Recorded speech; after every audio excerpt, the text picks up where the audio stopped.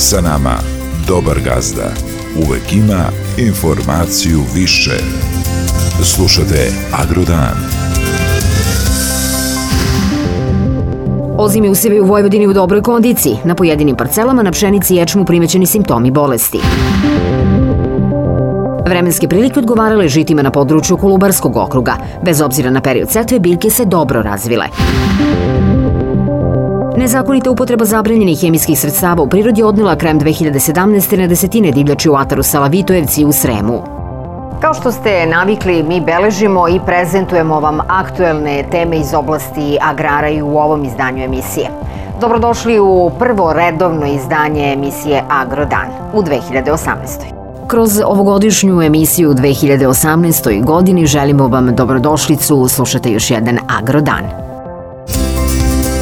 AgroDan. Aktuelnosti koje sluša cela Srbija. Svakog dana na vašem omiljenom radiju. Marketing. Prvi specijalizovani agrokanal u regionu, Agro TV. Poslušajte savjete stručnjaka i iskustva poljoprivrednika o stočarstvu, ekologiji, hortikulturi. Pratite nas na 126. poziciji MTS televizije. Budućnost je u poljoprivredi. Agro TV. AgroDan. Aktuelnosti koje sluša cela Srbija. Svakog dana na vašem omiljenom radiju.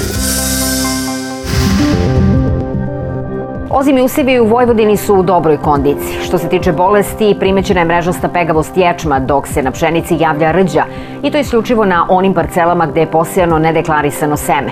Stručnjaci kažu da situacija nije alarmantna i da nema potrebe za hemijskim tretmanom, ali je ovo sigurno upozorenje da ih taj posao uskoro čeka.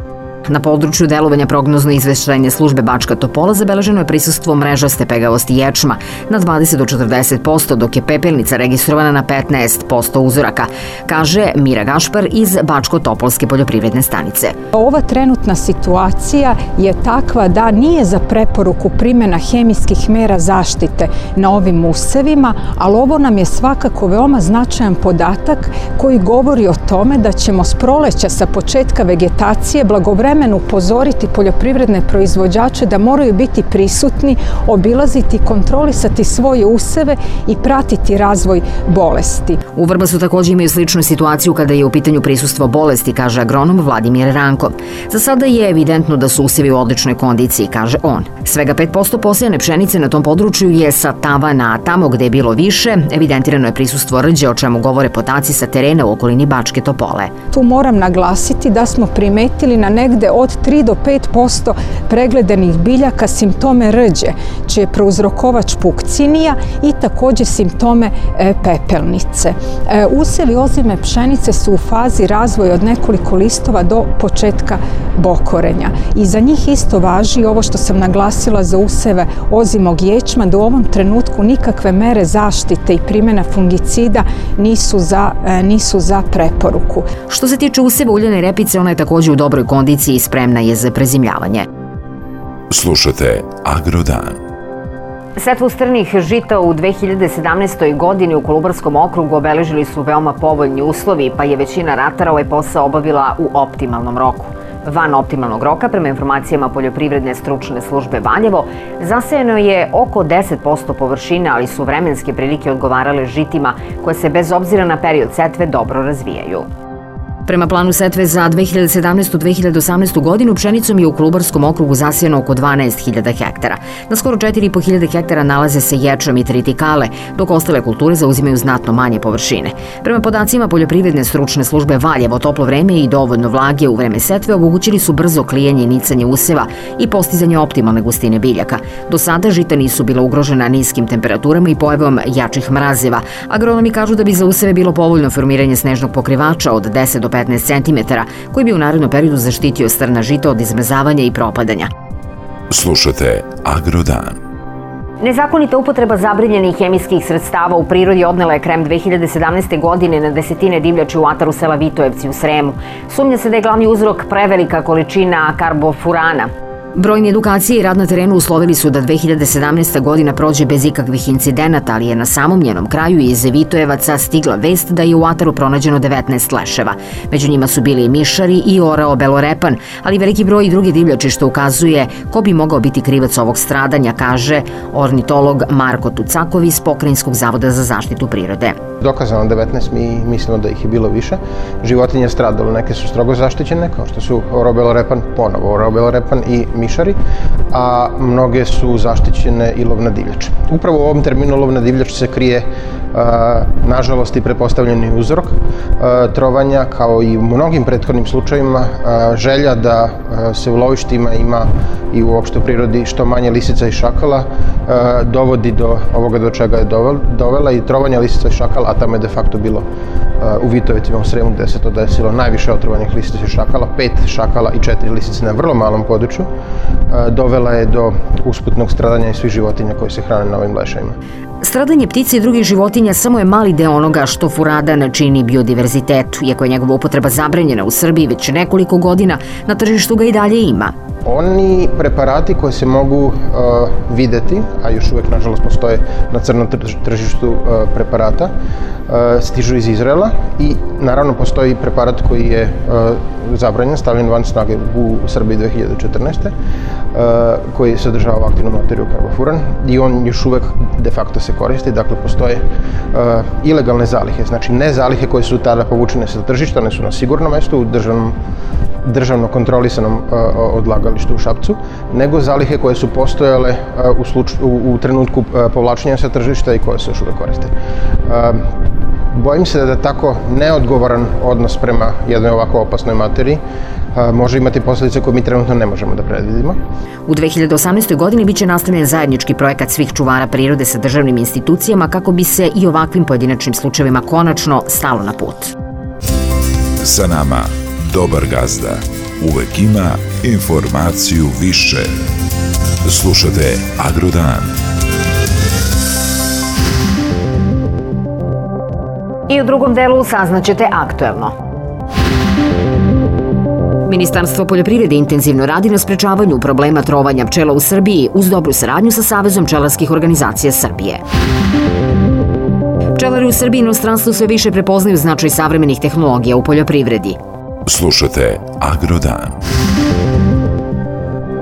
Uprava za zaštitu bilja Ministarstva poljoprivrede poslednjih nekoliko godina pred početak sezone obaveštava poljoprivrednike kako da pravilno koriste sredstva za zaštitu bilja, kao i potrebi da se uspostavi dobra saradnja između voćara, ratara i pčelara.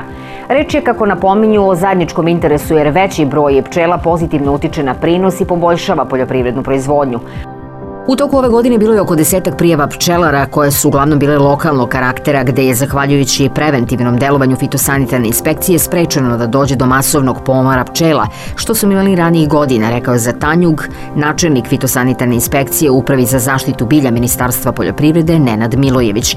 Načelnik odeljenja veterinarske inspekcijske uprave za veterinu Zoran Ivanović pojasnio je da iskustvo pokazuje da je masovno uginuće pčela uglavnom posledica trovanja nezaraznih bolesti, s obzirom na to da se takvi efekti uginuća, odnosno propadanja legla, javljaju u dužim vremenskim periodima. Međutim, i takve mogućnosti treba isključiti i zaštititi okolne pčelinjake i iz tih razloga veterinar koji je nadležan za teren uzrokuje uzorak na propisan način i šalje u laboratoriju koja je zakonom određena za utvrđivanje zaraznih bolesti, rekao je Ivanović. On je istakao da u Srbiji još uvek ne postoji katastar pčelinje paše koji bi, kako kaže, mogućnost trovanja pčela sveo na minimum, s obzirom na to da bi se u svakom trenutku znalo gde se koji pčelinjak nalazi. Slušate AgroDan. Podaci o lokacijama za selidbu košnica, pravovremeno obaveštenje o prskanju useva, vođenje elektronskog pčelarskog dnevnika, razmena informacija sa poljoprivrednim proizvođačima, neke su od opcija koje pčelarima nudi platforma BeWeb.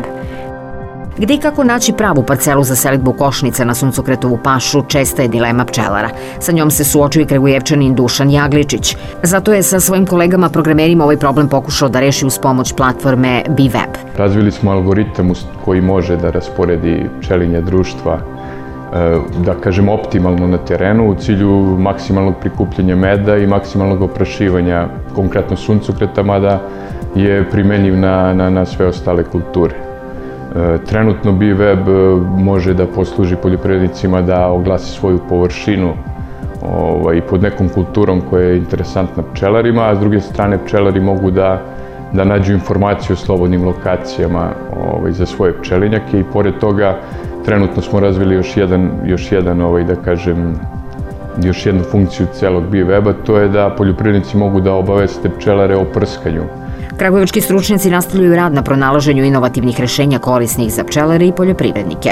Trenutno razvijamo Internet of Things IoT uređaj koji bi mogao da pomogne pčelarima u prikupljanju nekih podataka iz košnice i tako im omogući da uz pomoć softvera i tog uređaja bukvalno budu upoznati u svakom trenutku šta se dešava u njihovim košnicama i da u pravom trenutku mogu da odreaguju. Na primer, prateći određene parametre kao što su vlažnost vazduha, temperatura ili masa košnice ili čak i zvuk u košnici, moguće je zaključiti šta se dešava sa košnicom i na taj način preduprediti gubitke.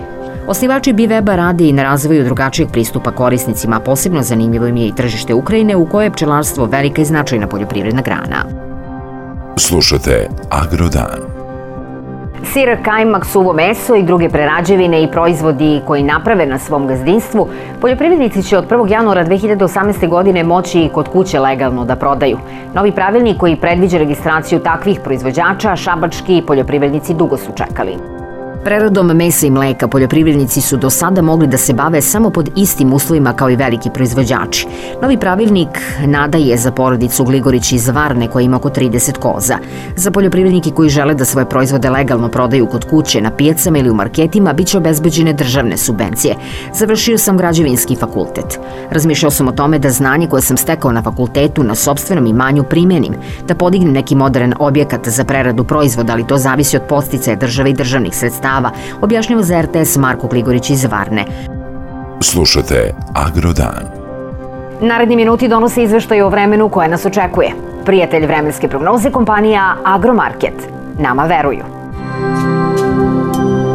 Agromarket. Njima verujem. I u četvrtak u Srbiji pretežno oblačno povremeno sa kišom, a na planinama sa snegom. Nakon padavina slabijeg intenziteta do 7. januara sledi period suvog i toplijeg vremena. Sa nama dobar gazda. Uvek ima informaciju više. Slušali ste još jedno izdanje emisije AgroDan. Sa vama bila Valentina Nedeljković. Prijatno i svako dobro vam želimo. Proizvodnja Front Media Pro.